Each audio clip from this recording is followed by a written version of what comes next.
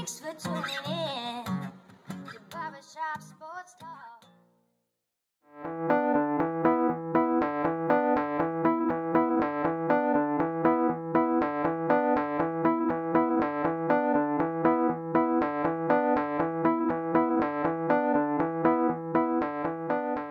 Oh, thank you for tuning in to another episode of Barbershop Sports Talk with me, your host, Daryl D. Lane. As always, we're back in Buffalo, New York.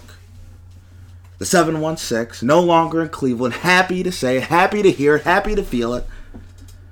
I'm done. I'm enjoying my little hiatus from school. I was just actually taking driving lessons, and I saw something very interesting.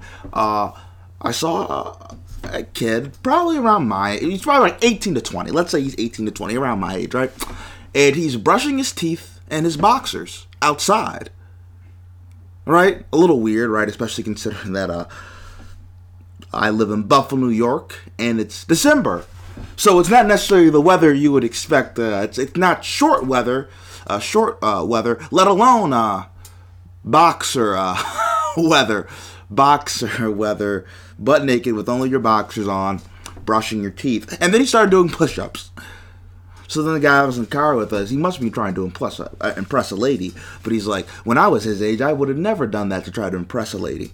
And I just, I thought the whole thing was funny. And then I saw somebody that parked on the curb. So that was a little interesting too. But, needless to say, what we have for you today, we're going to have Ben Karen, host of the Sports Squabbler podcast. Going to talk a lot of college football with Ben. Going to talk about Oklahoma, LSU, Ohio State, Clemson, all that. We're going to have the college football playoffs happening in just about a week soon, right? Christmas, New Year's, it's the holiday season, so we're going to talk about that with Ben Karen, host of the Sports Squabbler podcast. Also with Ben, going to talk about, since Ben, he's come from the Massachusetts, New England area. Going to talk about Spygate Part 2, the New England Patriots videotaping the Cincinnati Bengals, the history of cheating with Tom Brady, Bill Belichick. Does that still make them the GOAT? You're going to really be interested to hear what Ben Karen has to say about that. But here's where I want to start, right? One of these, and I always love Christmas Day, right? Because it's like, for all sports, right? For July 4th, that's kind of like baseball's day, right? For Thanksgiving, that's the NFL's day. Christmas, it's the NBA's day, right? Everybody's going to be watching basketball for Christmas, NBA. And the matchup that I'm really looking forward to, right?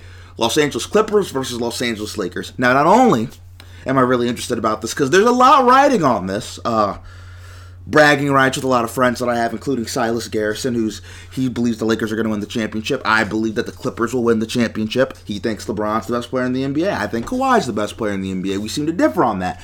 But this is also very important, because this is one of the most anticipated and one of the most favorite Christmas Day matchups I've looked forward to probably since I've been watching basketball. Really the only one I can think of that's really kind of piqued this type of enjoyment and excitement out of me is probably when the Lakers were playing the Cavaliers. Let's go back to like 2010 when Kobe Bryant and his Los Angeles Lakers were facing LeBron James and his Cleveland Cavaliers. That's probably the last time I felt this type of anticipation, this type of excitement, right? And now it's like fast forward almost a decade later, you have Kawhi Leonard versus LeBron James. You have two guys that have won championships, two guys that are considered top three players universally in the world, right? People will say LeBron, Giannis, or Kawhi. It's like pick your choice. Two guys, LA market, rivals now, Clippers versus Lakers, Paul George versus Anthony Davis, Frank Vogel versus Doc Rivers. There is so much. And I think this matchup is going to go a long way to deciding. First of all, who do we think is going to be the best team in the NBA, right? Lakers or Clippers? We know Kawhi Leonard, he's been load managing.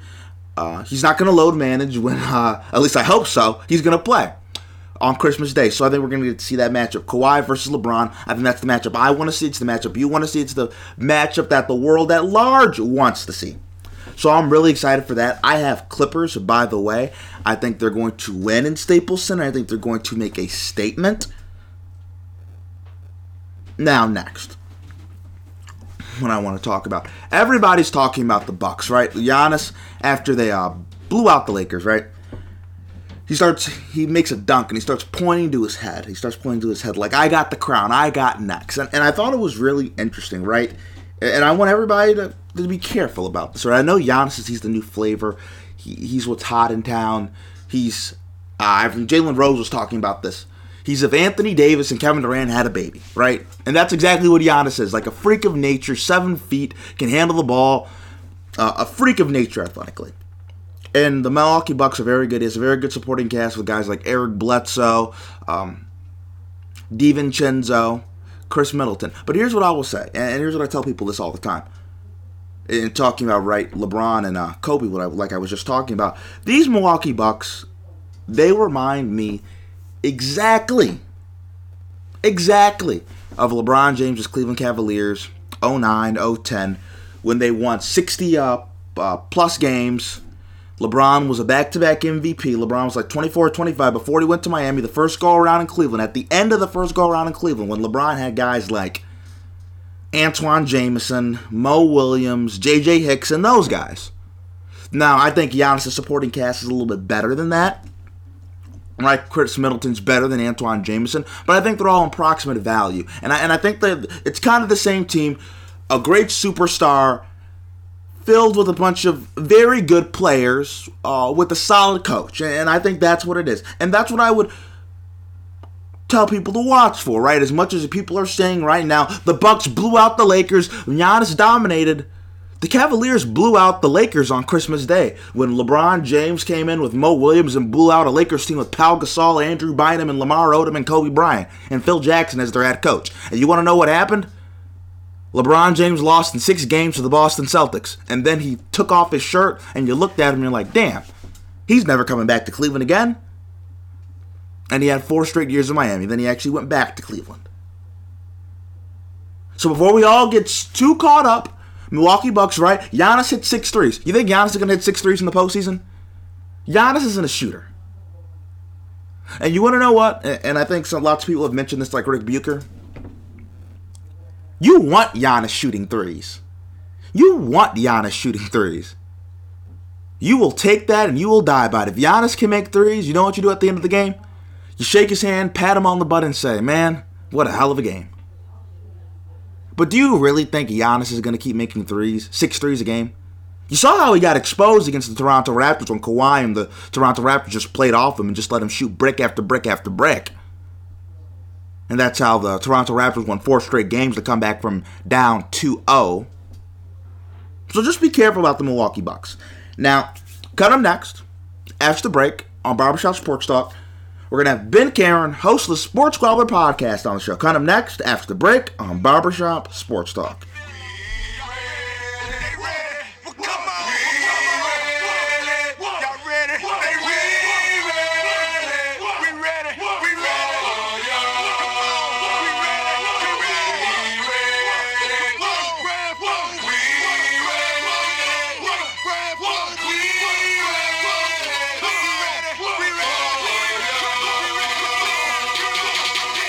Oh, we're back with Barbershop Sports Talk, and we have Ben Karen, host of the Sports Squabbler podcast on the show. How you doing, Ben? I'm doing great, Daryl. It's always a pleasure to be here, man. Now, Ben, I have to talk to you about a little NFL first. You do know the New England Patriots very well. From the New England area, you've got to been around the mystique of the Patriots. There have been allegations that the Patriots are cheating once again. Videotaping the Cincinnati Bengals for, I believe, 8 minutes. What are your thoughts of the whole situation? Are the Patriots what I think they are and what most America thinks they are? Cheaters. Well, I've always felt that way since the first scandal happened. I think that we just, at this point in time, where there's smoke, there's fire. This isn't the first time they've been accused of it. There was Spygate, there was Deflategate. This is the next thing in line. But I gotta ask, Daryl, why on earth do you need to cheat to beat the Cincinnati Bengals? Trying to get a competitive edge, tendency. Yeah. Well, I believe that they are likely responsible for it. I don't think they're going to get a lot of sympathy from NFL fans nationwide on this. What do you think the punishment should be for Bill Belichick? I've heard people say Bill Belichick should be removed from the NFL. I've heard people say Bill Belichick should be suspended. The Patriots should lose a draft pick. What should be the Patriots' punishment? Well, at this point in time, I don't know if they're going to have enough evidence to directly tie Bill Belichick to the latest scandal. If they don't have enough evidence, then obviously they can't suspend him. That wouldn't make sense. I would consider penalizing them with a draft pick, though, for sure. I think I'd hit them pretty hard. I'd probably hit them with a second-round draft pick. Now, do you think when we always talk about the Patriots, we always talk about their attention to detail, how successful they've been. 6 Super Bowls, 9 Super Bowl appearances, multiple AFC Championship appearances. Do you think that cheating, because I think we all assume they still cheat, is the reason they're so successful? Is it not Brady? Is it not Belichick? Is it not Robert Kraft? Is it the fact that they cheat and they, skirt the line? Is that why they're so successful? Well, I think at this point in time, it's part of the reason. It's certainly a factor. I still think Belichick is one of the greatest football coaches, if not the best to ever coach in the NFL. Same can be said about Tom Brady as far as quarterback play goes. And I do hear the arguments from New England Patriots fans when they're talking about Deflategate a number of years ago. I think New England would have won that football game against the Colts regardless of Deflategate. And I think they win a lot of games, regardless of whether they cheated or not. However, when you have so much success the way they have, it's unfortunate, these kind of questions are going to keep popping up, especially as the allegations continue to flood in.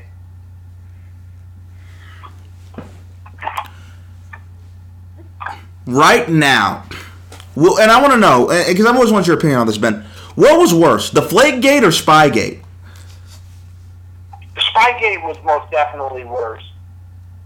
And just for people out there who don't know, just talk about, and because Spygate is similar to this situation right now, videotaping the Cincinnati Bengals, just talk about how devious Spygate was, taping the signals of teams from the Rams to the Panthers to I even believe the Eagles. Talk about what Spygate was for people out there who might not know.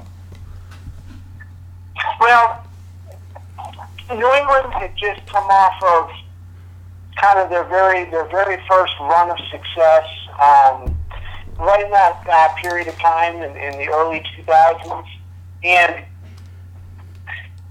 allegations start creeping up about Spygate, about how they've been out there and they have been basically surveilling other football teams and trying to, understand all their signs and things like that. And I lived in Vermont at the time that this happened and these allegations came out. And to be quite honest with you, I think I was pretty sheltered from it. Up there in that New England culture, the Patriots basically are the team of the vast majority of people. So, I think it got swept under the rug a little bit as far as the overall impact goes. And what I remember about it, just my personal history. But, I think it, in a lot of ways, was the first time that I can ever recall as an NFL fan that a team had such a claim placed against them or such an accusation. I cannot remember any other time where so blatantly a team got accused and eventually, was proven that they had done that and essentially cheated. And I think from that point on, it made even your just regular run-of-the-mill NFL fan more suspicious every time that they saw a team being successful from that point on. And I think that level of suspicion has stuck with us even into the present time. Does taping a team's signals, does the videotaping a team's signals, does that even give you a competitive advantage? Oh, I definitely think it gives a competitive advantage.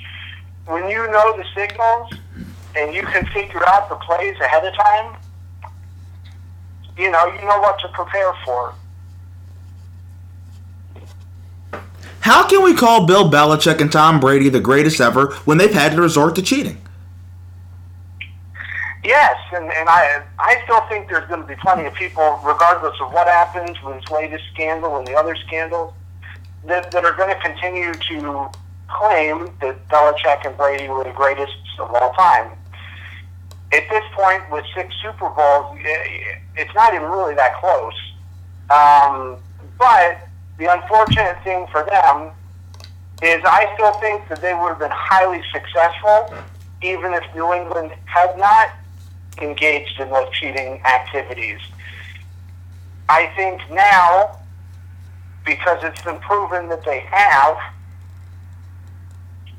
it is going to allow the door to be open and people to say, well, some of these records and some of these accomplishments that New England has put together over the years, maybe they should have an asterisk next to them.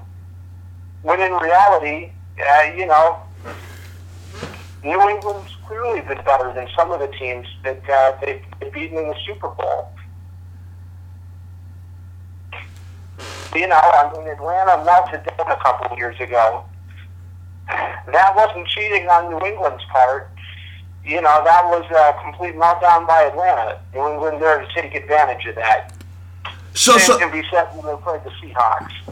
So if we look at everything from its totality, all the success, how many rings do the Patriots have without Spygate and Deflategate and all the other allegations? How many rings do they have? Well, I still think they get the ones against the Seahawks and the Falcons, and quite honestly, they dominated the Rams as well in this latest one. So I'd give them all 3 of those. And then they had played the Rams, the Panthers, and the Eagles all very close in the early 2000s. And I would say, let's assume that they might have been cheating at that point in time, and maybe had they not cheated, they would have lost one of those games. So I would say 5 Super Bowls instead of 6. Now, here's my question, and I also want to say this. I think it's easy to assume they could have lost to the greatest show on turf Rams because they shut down that electric Rams offense, so maybe they don't shut it down if they don't know the signals. I think that's rational, right? But here's my question, right? You say they still, in all likelihood, win 5 rings instead of 6. In most people's minds, that makes them the GOAT still. Both of them, both Belichick and Brady. So, here's my question. Is cheating worth it if that gets you one more Super Bowl? If you can get a Super Bowl by cheating, is it worth it? If you can do that. Well, I don't, ever condone cheating, so I would say no, it's not worth it. I would rather, for me personally, and for me as a fan of the game, I'd rather have a team go about things the honest route and lose as opposed to cheat and win.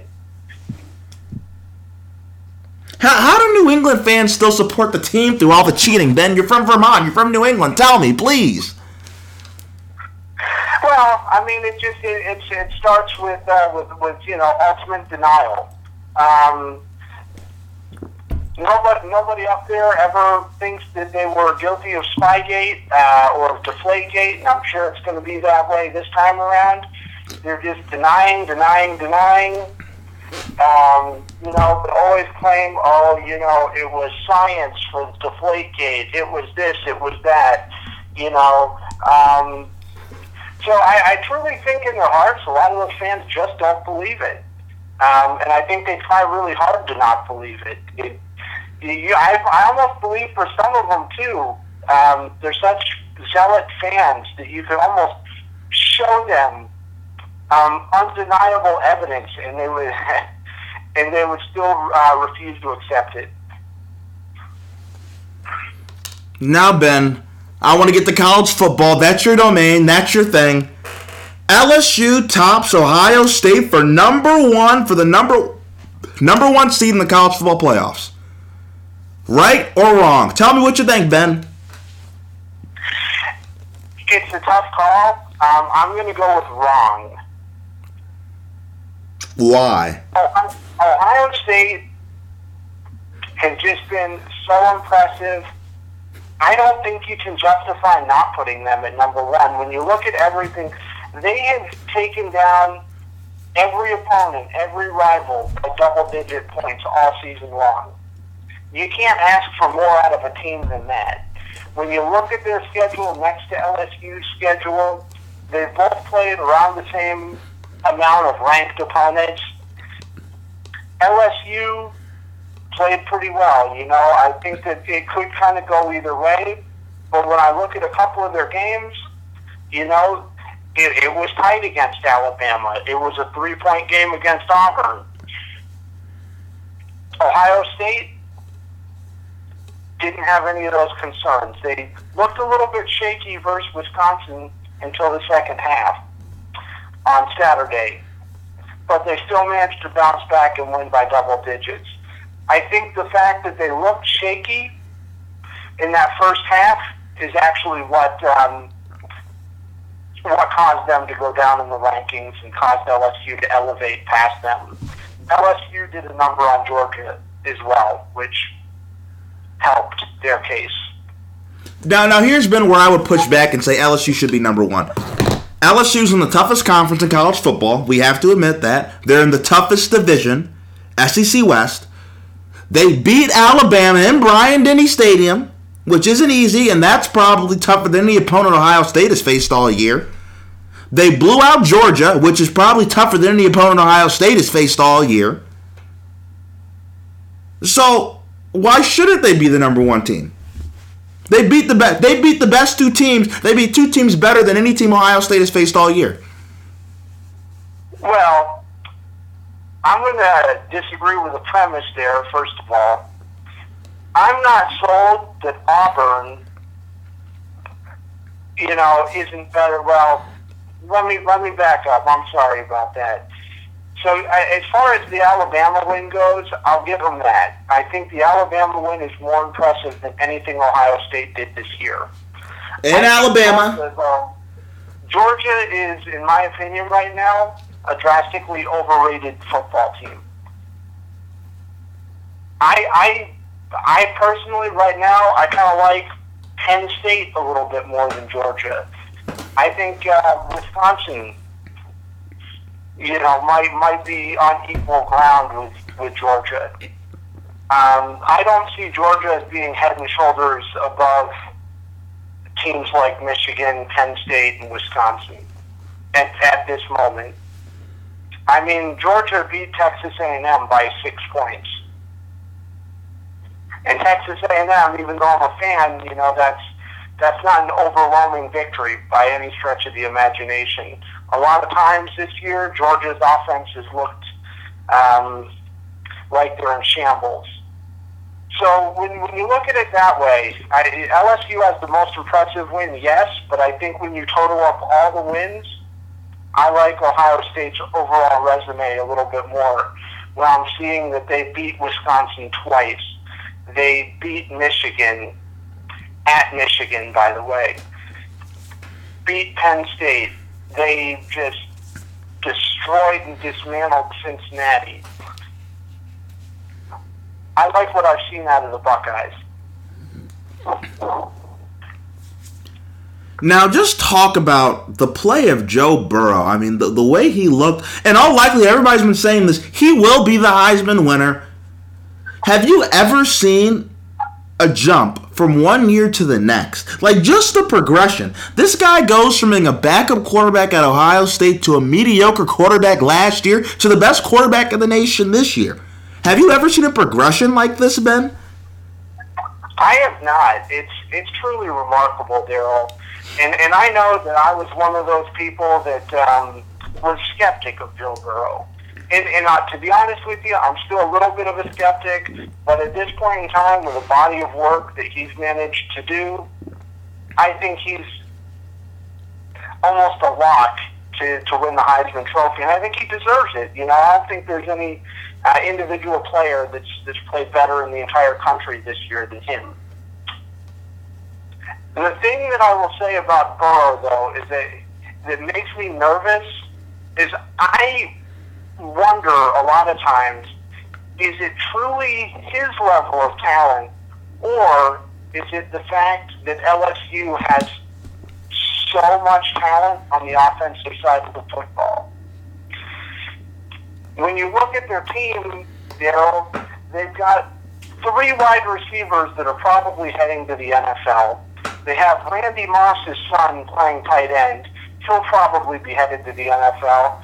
And they've got a pretty good stable of running backs, too, as well as a good offensive line. I'm not taking anything away from Joe Burrow, but I am telling you the shelves are stocked on the offensive side of the football for LSU, and I think they put him in an excellent situation this year. Now, Ben, I want your opinion on this because you're a college football fan, and I just realized this. What do you think it says about college football that we have Justin Fields, a transfer from Georgia to Ohio State, Joe Burrow, a transfer from Ohio State to LSU, and Jalen Hurts, a transfer from Alabama to Oklahoma, all 3 Heisman finalists? What does that say to you about college football? Well, it tells me that it's more fluid now than it's ever been in the past. With the rule changes and the transfer portal, it's telling me that teams aren't winning and losing with their recruitment of players directly out of high school. It's also telling me that the balance of talent from some teams to other teams is it's tremendously uneven. So I think some teams you're seeing they're stocking up. They're getting 3 quarterbacks, and then one quarterback starts, the other guys don't want to sit and wait their turn to come up, so they transfer to another team where that team will give them a shot immediately. And I don't think there's anything wrong with that. To me, I personally think that it makes college football a lot better. I know that there are a lot of fans out there this season, including myself. We're rooting for Jalen Hurts. He seems like a good, it's nice to see him get a chance and have some success at Oklahoma. So I think it's great for the players. I think it's great for college football. It's great for the fans. I'm all for it. Now, Ben, right? LSU's the number 1 seed, so that means Ohio State's the number 2 seed, and that means Ohio State earns the defending national champions who have won 28 straight games, the Clemson Tigers, led by Dabo Swinney and Trevor Lawrence. How bad is it that Ohio State's going to get a pissed-off Clemson team looking for redemption because they felt they have been disrespected? How dangerous of a game is this going to be for Ohio State? It's extremely dangerous.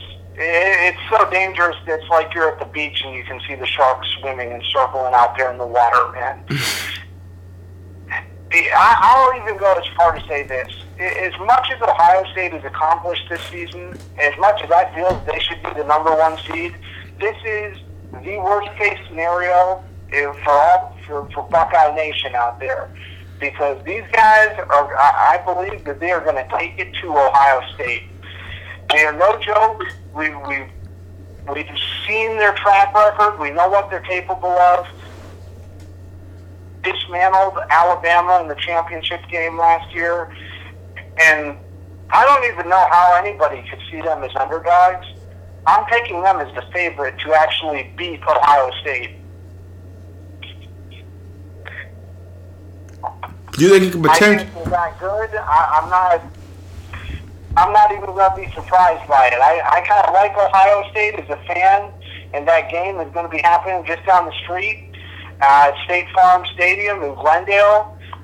And after the last massacre between Ohio State and Clemson that I went to a couple years ago, I'm going to dare show up and get a ticket You remember that New Year's massacre? You remember that New Year's massacre, Ben? I remember that, watching that on TV, Ben. I don't know. I still get nightmares about it sometimes. That 41-0 butt kicking that Urban Meyer's Buckeyes took was unlike anything else I'd ever seen out of an Urban Meyer football team. And I believe that year, Deshaun Watson and them ended up beating Alabama too, so that Clemson team ended up being very special. Do you think, though, too, that Clemson has been disrespected in the rankings? Because let's be honest, you could kind of compare this with Clemson to like an NBA team. They sleepwalk through the regular season. They heat it up in the postseason. Clemson's already proven they're already defending national champions. They get up to play. They play to the level of their competition. When they want to play, you see Virginia. When they don't want to play, they have semi-close games like the one against North Carolina earlier in the season. Do you think that the committee should take into account more that, Clemson's kind of sleepwalking and that they're at the level of LSU and at the level of Ohio State? Well, I'll start with the first question. Do I think they've been disrespected? No. Because the committee still saw them as worthy of being in the playoff.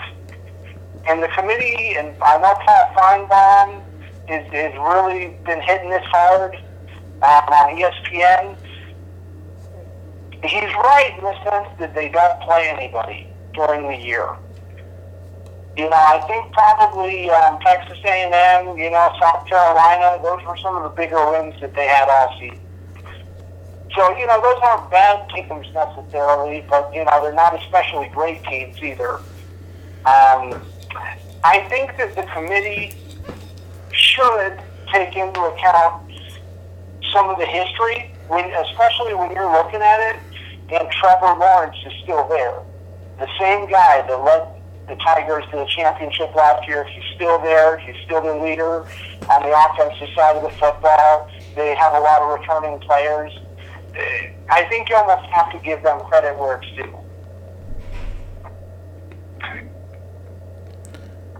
Now, and it's also interesting, too, that we say this.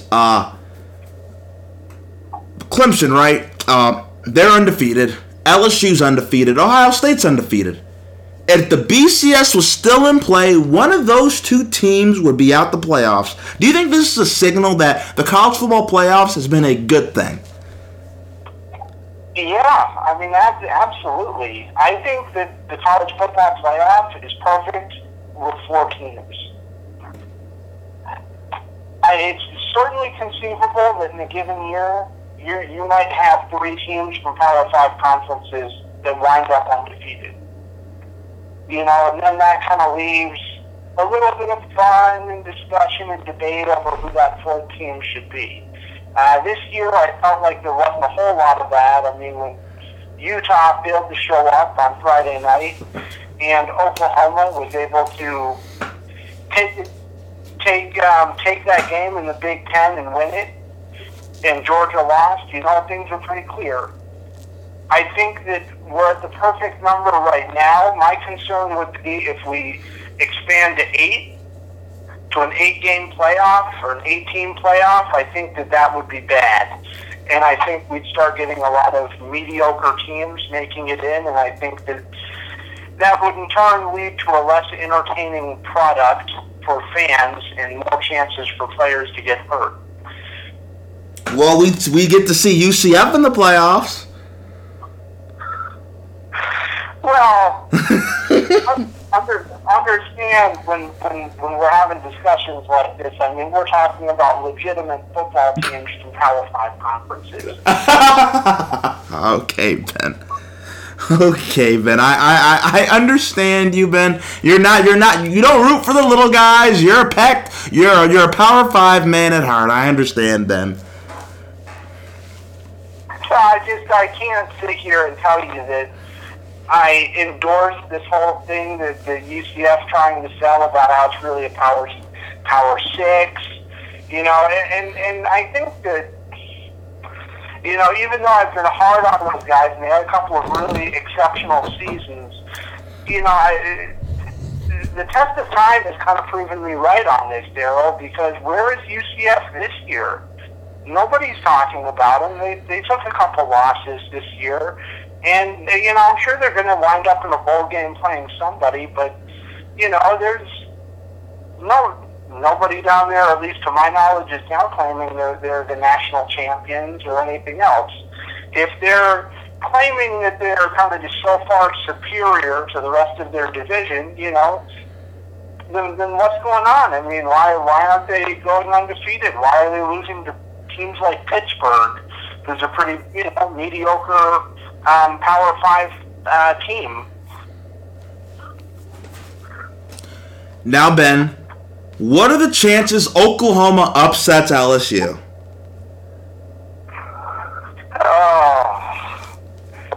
I'm going to go with about 3% chance. Now, Ben, you do realize that Jalen Hurts is undefeated against LSU.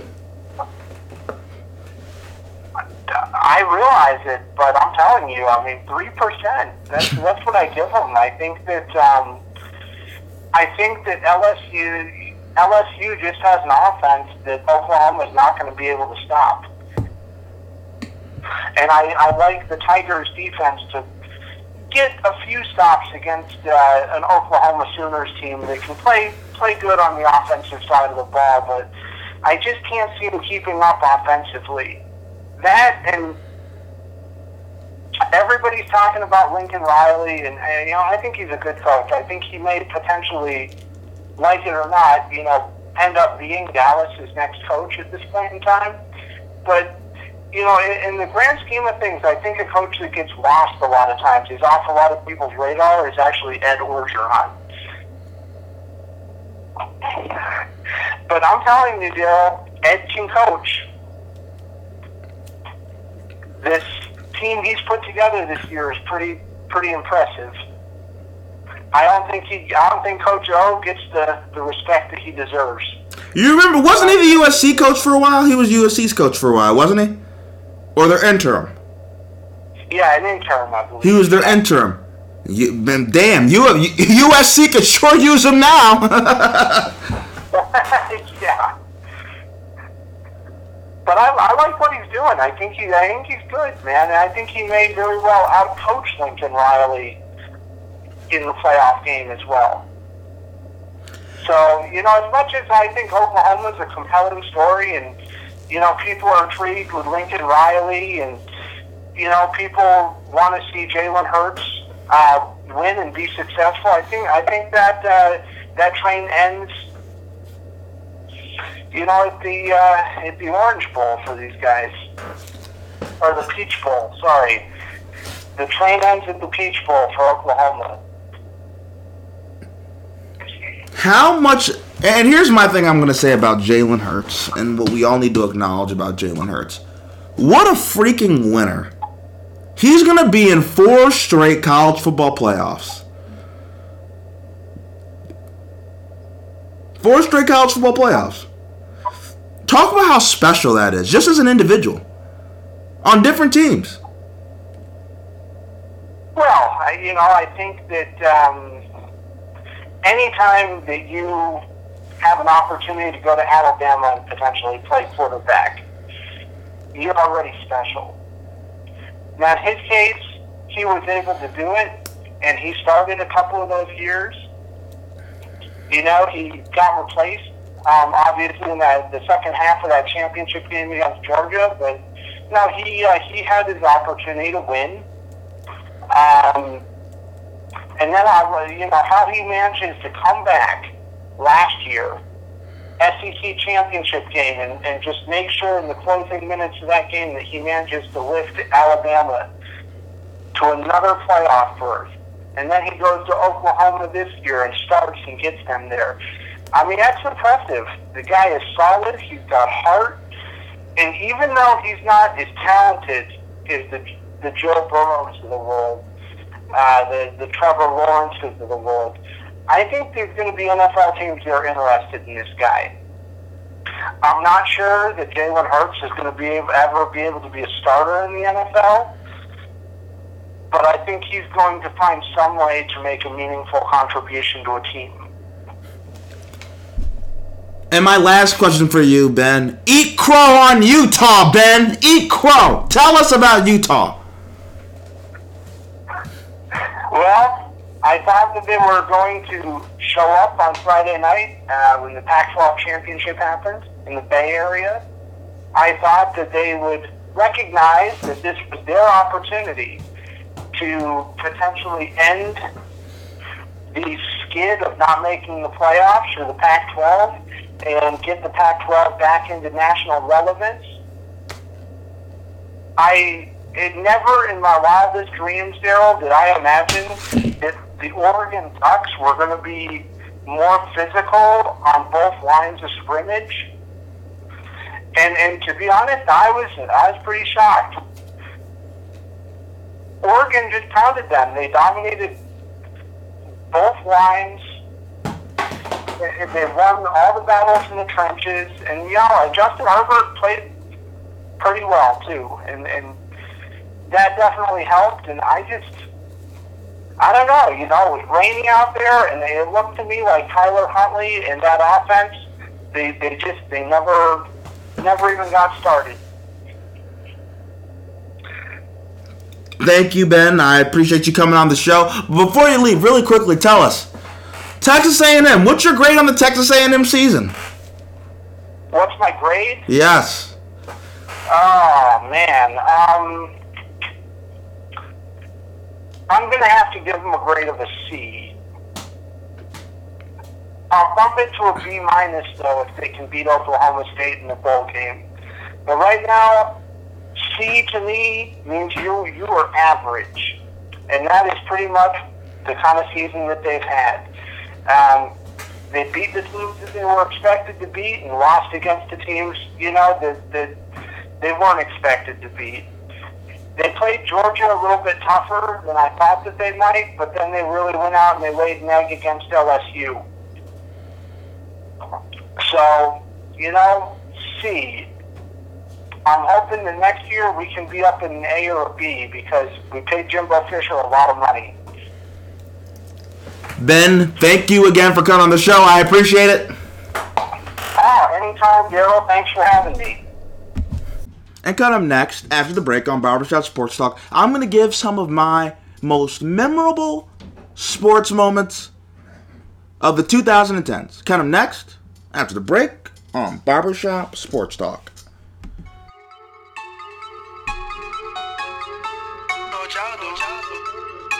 But I'm piped up.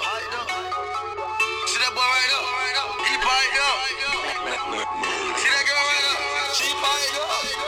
Pipe it up. Pipe it up. Pipe it up. Pipe it up. Pipe it up. Pipe it up. Pipe it up.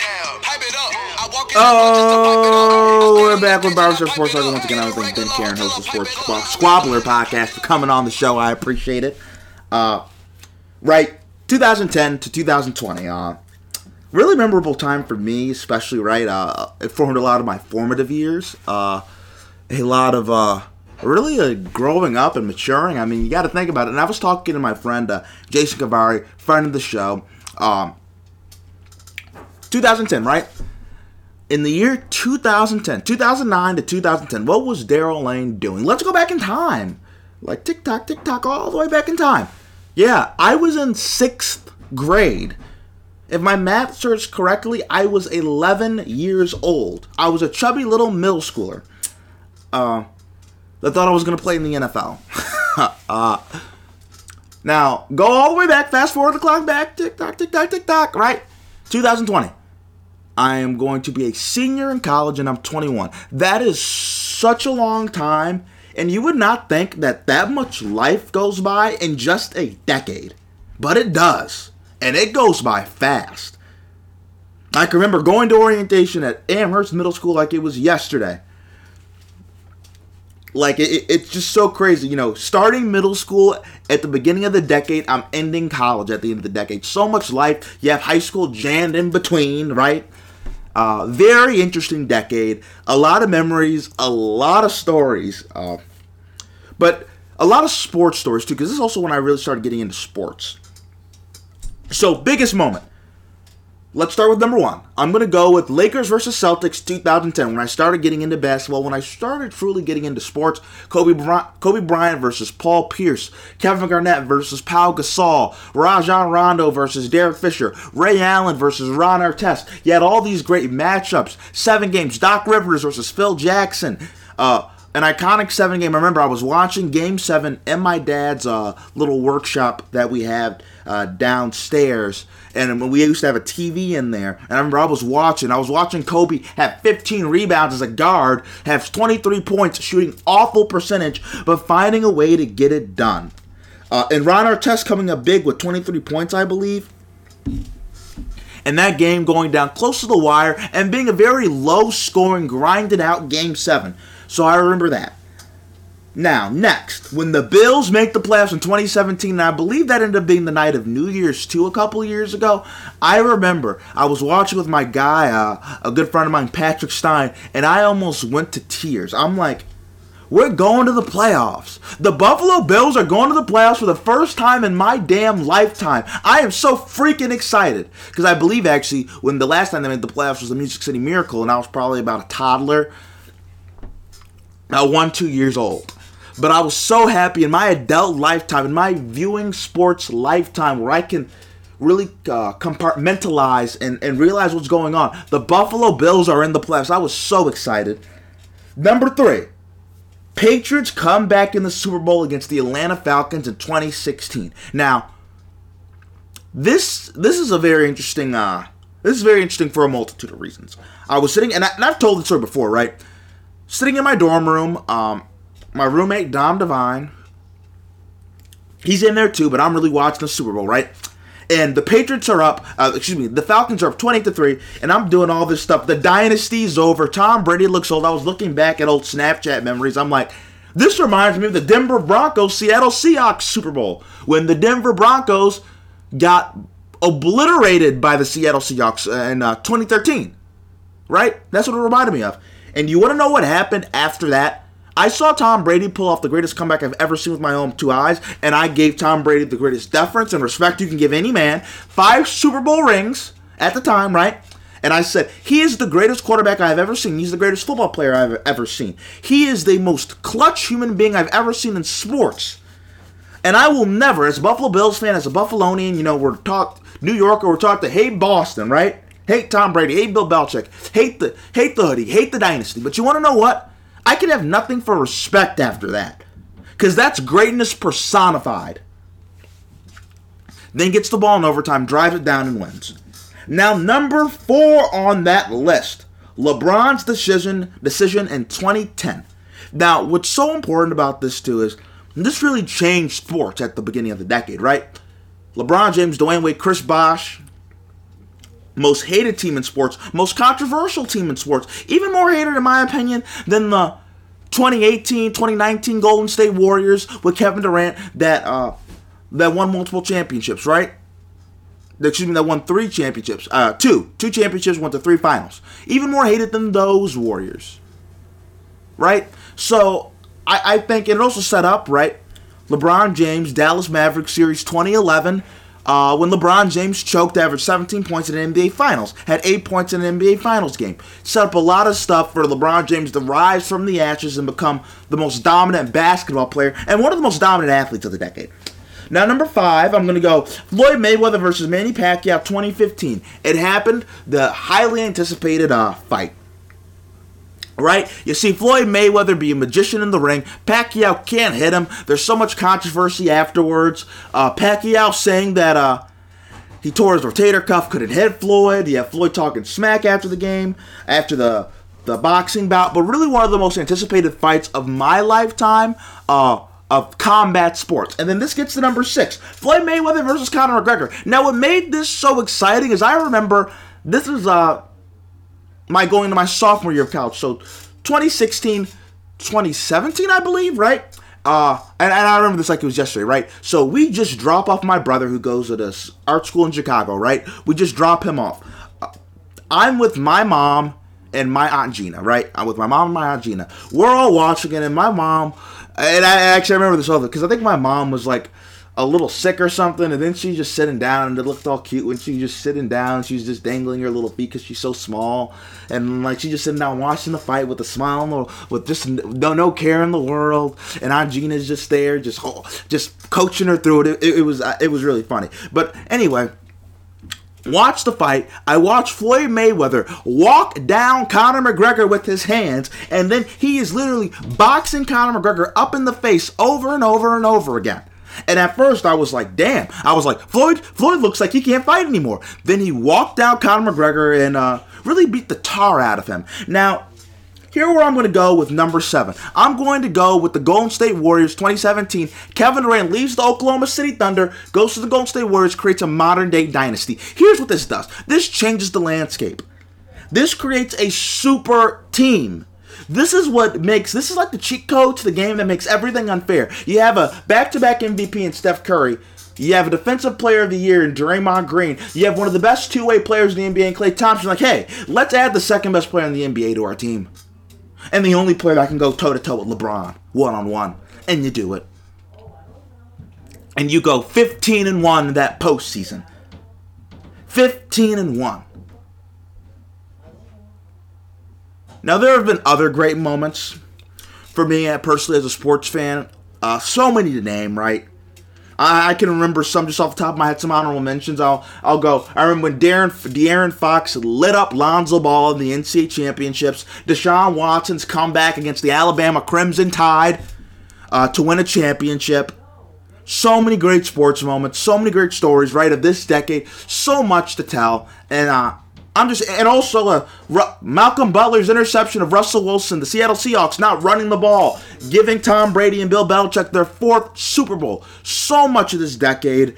Just want to share some memorable sports moments for me. And if you guys have any memorable sports moments you want to share, you can email me, ddlane2013@gmail.com. Right? If there's some stories that you want to tell me, and I'll share them on the podcast too. But I want to thank you for listening to this episode of Barbershop Sports Talk. It's the 111th episode of Barbershop Sports Talk. The next time, we will have a special Christmas Day podcast. It's already been pre-recorded. It's with me and Jason Guevara. I'm going to give you a little bit of a preview. It's going to get into kind of like that sentimental stuff that we're talking about right now of the decade. It's going to be NBA specialized since, right, Christmas time, it's NBA, like I said. And we're going to talk about the NBA throughout the decade. Me and Jason, we're going to talk about things going through as middle schoolers to high schoolers to now college kids, and big moments like the Cavs 2016, right? Jason's a Cavs fan from Youngstown, Cleveland Cavaliers fan. So it's going to be really interesting, and I think it's going to be a really interesting listen for all of you out there. Once again, I want to thank Ben Karen, host of the Sports Squabbler podcast, for coming on the show.